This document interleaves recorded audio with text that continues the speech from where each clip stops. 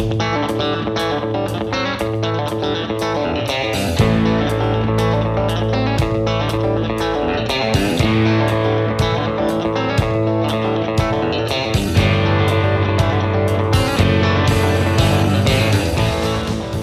to Texas Ag Today, a daily look at the latest news in Texas agriculture. Texas Ag Today is produced by the Texas Farm Bureau Radio Network, with the largest farm news team in the Lone Star State. Now here's the host of Texas Ag Today, Carrie Martin. Hey everybody, welcome back to another edition of Texas Ag Today. I'm your host, Carrie Martin, and I am so happy to be a part of the largest and most experienced farm news team in the Lone Star State. And we are all standing by to bring you the latest news in Texas agriculture. Drought continues to expand across Texas. I'm Jessica Dolmel, and I'll have that story coming up on Texas Ag Today. From West Texas, I'm Eddie Griffiths. We'll talk about progress of harvest and cooler temperatures. Pasture and forage improvements on new property. I'm Tom Nicoletti, and I'll have that story on Texas Ag Today. We'll have those stories plus the latest news from Washington, Texas wildlife news, and a complete look at the markets all coming up. But first, here's Jessica Domel with a look at news headlines. For the fourth straight week in a row, drought expanded across Texas. Moderate or worse drought now covers 40% of the state. That is up 4 percentage points from last week. According to the Texas Water Development Board, exceptional drought has spread and covers about 5% of the state. That is the highest it's been since October of 2015. The National Weather Service forecasts drought will cover the majority of the state by the end of January. The exception is far east Texas along the Texas-Louisiana border. Sign up for the second phase of the Coronavirus Food Assistance Program is now underway at Farm Service Agency offices. Farmers and ranchers have until December 11th to file their paperwork. You may want to call ahead as appointments may be required. The Environmental Protection Agency is now accepting comments on its proposed interim decision on the pesticide Paraquat. Paraquat is a restricted-use pesticide used on more than 100 crops, including cotton, corn, and soybeans in the United States. EPA's proposed interim decision includes 8 proposed label or regulation changes for Paraquat use. They include prohibiting pressurized handgun or backpack sprayer use, requiring enclosed cabs if the treated area is 80 acres or more in a 24-hour period, requiring a residential buffer for drift, and a 7-day restricted entry interval for desiccated cotton. EPA is accepting comments on the proposed interim decision on regulations.gov through December 22nd. For the Texas Farm Bureau Radio Network, I'm Jessica Domel. Very high placements of cattle into feedlots are swelling those feedlot inventories to numbers not seen in at least 24 years. USDA livestock analyst Shale Shagam takes a look at some of those numbers from Friday's Cattle on Feed report. Producers placed just over 2.2 million head of cattle on feed during September, which was about 6% above a year ago. They marketed just over 1.8 million head, which was also 6% above a year ago, but this reflects an additional slaughter day. If you make the adjustment for the additional slaughter day, marketings during September were actually up about 1%. The on-feed number on October 1st was 11.7 million head, which was almost 4% above a year earlier, and the highest October 1 inventory number since the series began in 1996. Shagam says one big reason for that is deteriorating pasture conditions around the country, as well as the fallout from COVID-19.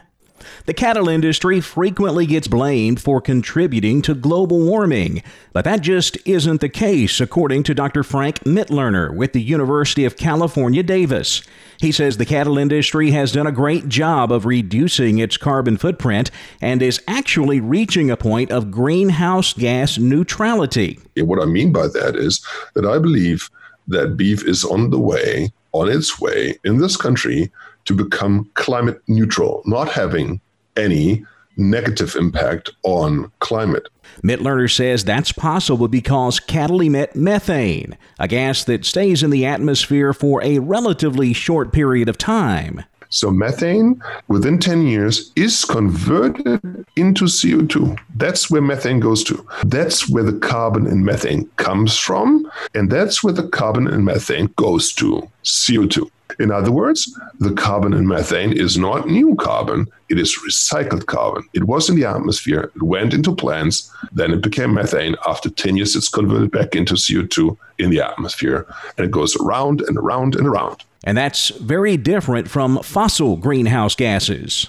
So remember, the biogenic carbon cycle with which our cattle produce methane does not add additional new carbon to the atmosphere, and hence it does not add additional new warming to the atmosphere. Mitloehner says the variable in the equation is the number of cattle, and here in the U.S., our cattle herd has been shrinking since the 1970s.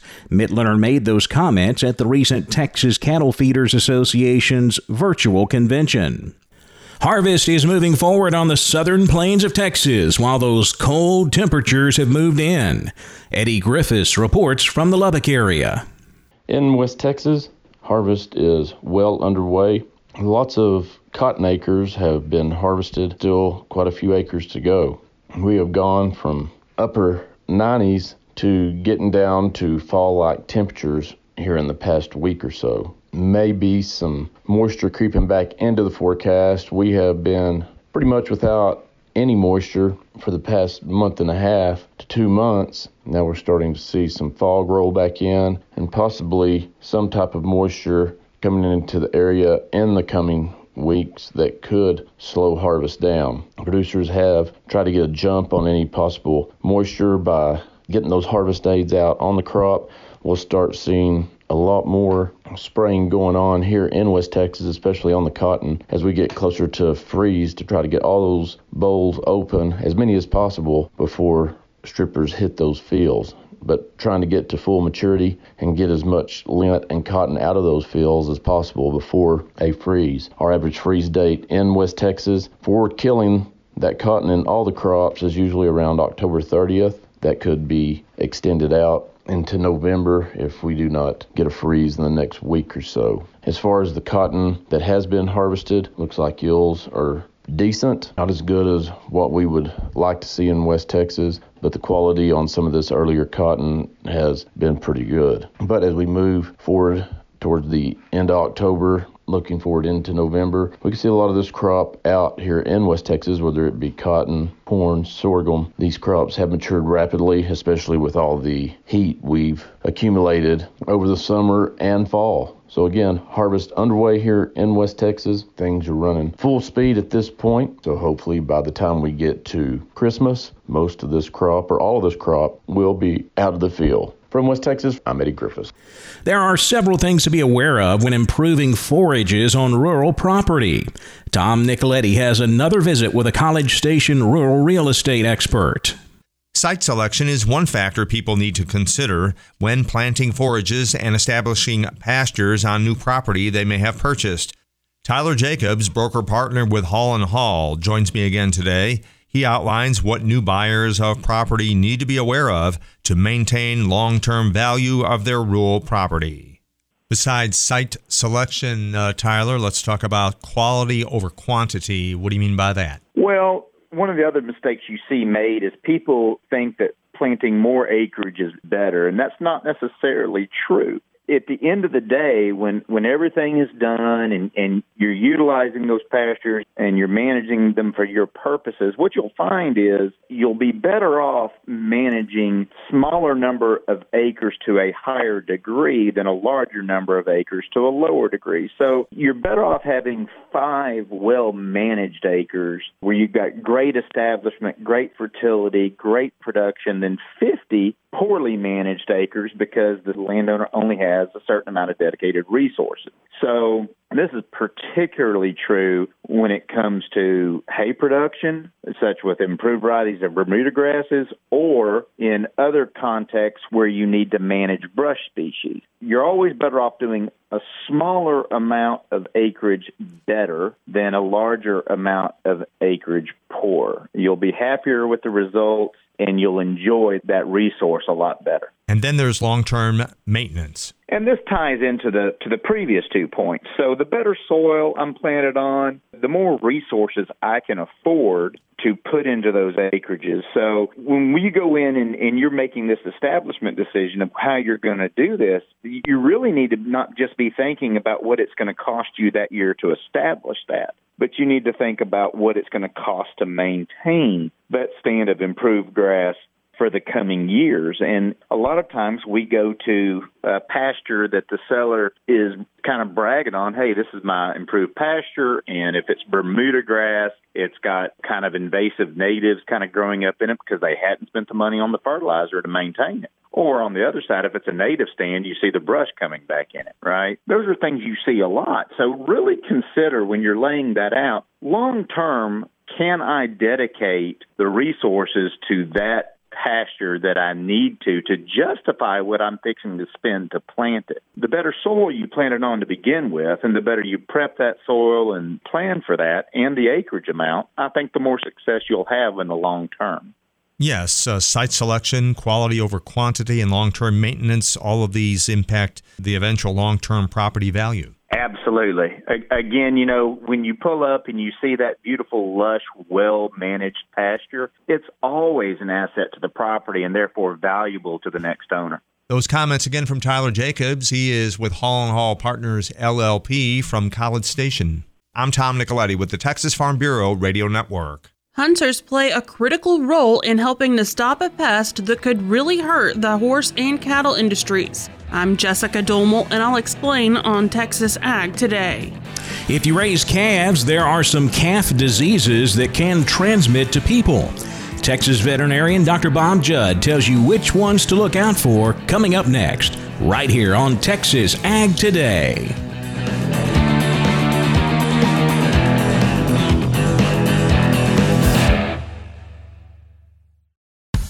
Texas Farm Bureau Insurance has protected fellow Texans with auto, home, health, and life insurance since 1952.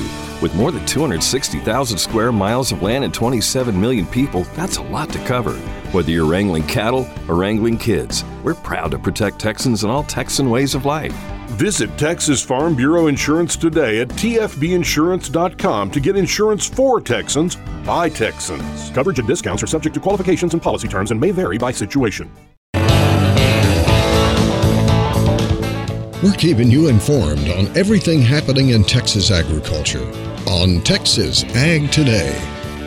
Raising calves can be fun, but there are some calf diseases you need to watch out for because they can transmit to people. Veterinarian Dr. Bob Judd has some advice on which ones to look out for. Diseases that can transfer from animals to humans is called a zoonotic disease. Dr. Jeff Bender from the University of Minnesota indicates in Bovine Veterinarian that although dairy farmers have a unique affection for the animals they raise, kissing calves is not a good idea. The Centers for Disease Control indicates in 2017 there were 59 outbreaks of zoonotic diseases that led to over 1,500 reported illnesses, over 300 hospitalizations, and even 3 deaths. And about 2/3 of these diseases were from livestock and poultry operations. There certainly is a higher risk of these diseases if you live or work on a farm, as people were 8 times more likely to get a zoonotic disease on the farm versus living in a non-farm area. As far as calves are concerned, bacterial infection with Salmonella Heidelberg caused an outbreak in 2018 across 15 states and caused 56 human cases. The disease in humans led to diarrhea, fever, and stomach cramps.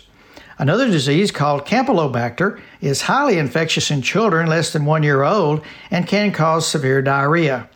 It is usually associated with drinking raw, unpasteurized milk.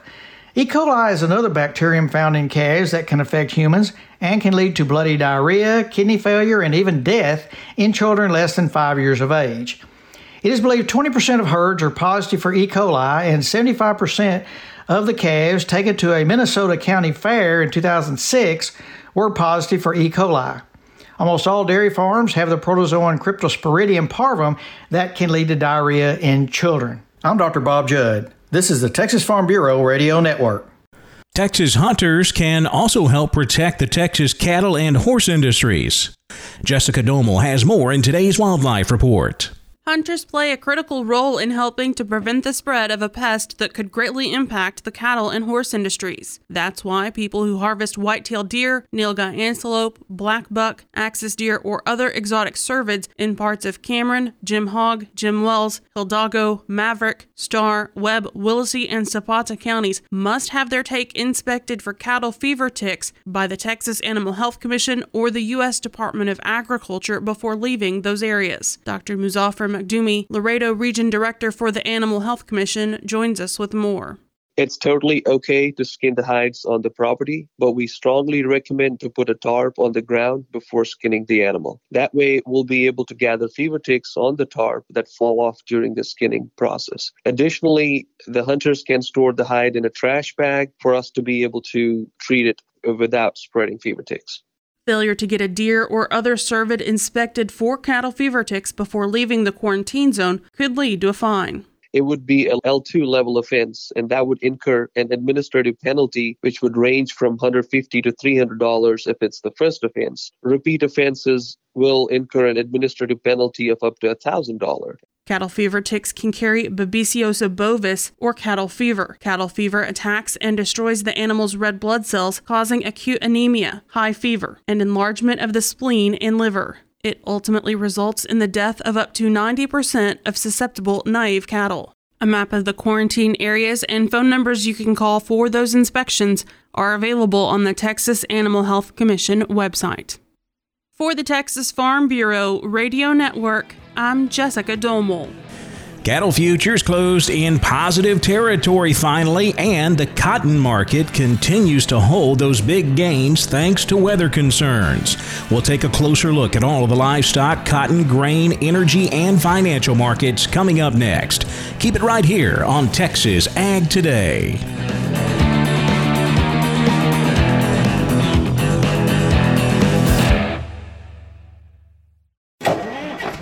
Truck drivers, if you're stuck on a railroad crossing, don't just sit there. It takes a freight train more than a mile to stop, even in an emergency. So by the time you hear this, it could be too late to save your truck, and maybe your license or your life. Instead, immediately get out of your truck, away from the tracks, and call the number on the emergency sign at the crossing. That gives the railroad a chance to stop trains before they get to you. Always call the emergency number. It could save your truck, your license, and your life. Go to oli.org for info.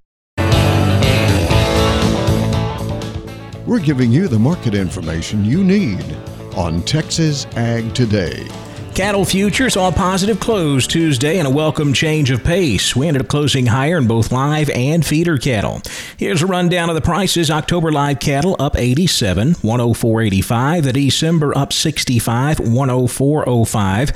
February live cattle up 62 at 107.02. Feeder cattle higher with October up 60 cents, 134.30. November feeders up $1.72, 132.30.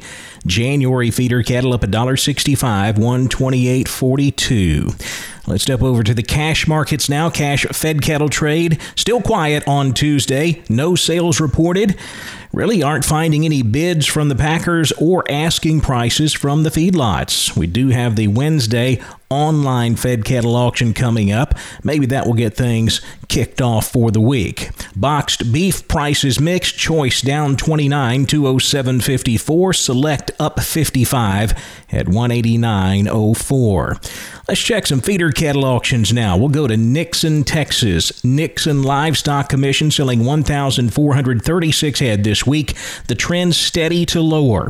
2 to 3 weight steers, $1.21 to $1.57. 3 to 4 weight steers, $1.22 to $1.85. 4 to 500 pounders, $1.17 to $1.83 a pound. 5 to 6 weight steers, $1.03 to $1.42. 6 to 7 weights, 98 cents to $1.22, with 7 to 8 weight steers bringing 93 to $1.14 a pound. Slaughter cows range from 17 to 64 cents. Slaughter bulls, 63 to 85. Stocker cows, 600 to 960 a head. Cow-calf pairs, 500 to 1425 a pair.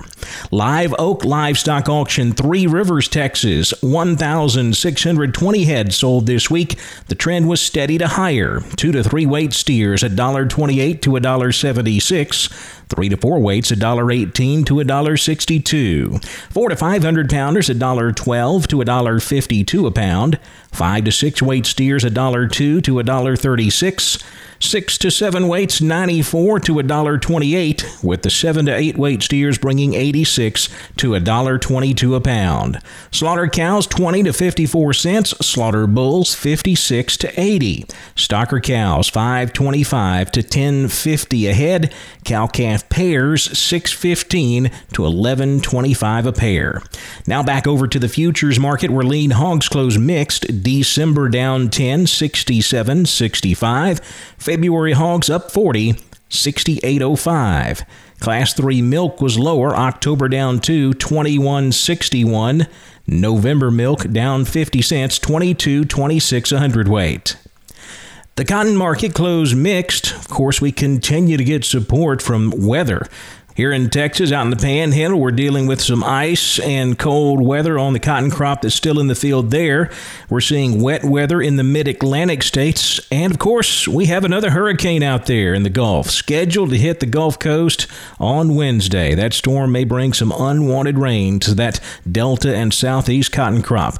We ended up closing with December cotton down 21, 71.90. March cotton up a point, 72.73. Kansas City wheat futures closing lower, feeling pressure from the wet conditions that we just mentioned. We're seeing moisture and snow throughout much of the winter wheat growing areas of the United States. Also over in Russia, we've been watching that forecast. Their 7-day forecast turning out wetter than expected, so that's pressuring wheat prices. December Kansas City wheat down 2 3/4, 5.49 1/4. New crop July wheat down 3, 5.66 a bushel. Corn was slightly lower. December corn down 1 3/4, 4.16 a bushel. In the energy markets, November natural gas unchanged at $3.03. December crude oil up 91 cents, $39.47 a barrel. The financial markets mixed. The Dow Jones Industrial Average down 222 at 27,463. The NASDAQ up 72, 11,431. The S&P 500 down 10, 3,390. That wraps up our look at the markets, and that wraps up another edition of Texas Ag Today. Be sure to check with us again tomorrow. We'll be right here waiting to bring you the latest news in Texas agriculture. I'm Kerry Martin, and this is Texas Ag Today. Thanks for listening to Texas Ag Today. Be sure to subscribe to our podcast on Apple Podcasts, Google Podcasts, or Spotify. For more Texas Ag news and information, check out our website at texasfarmbureau.org or tfbradio.com. Texas Ag Today is a production of the Texas Farm Bureau Radio Network.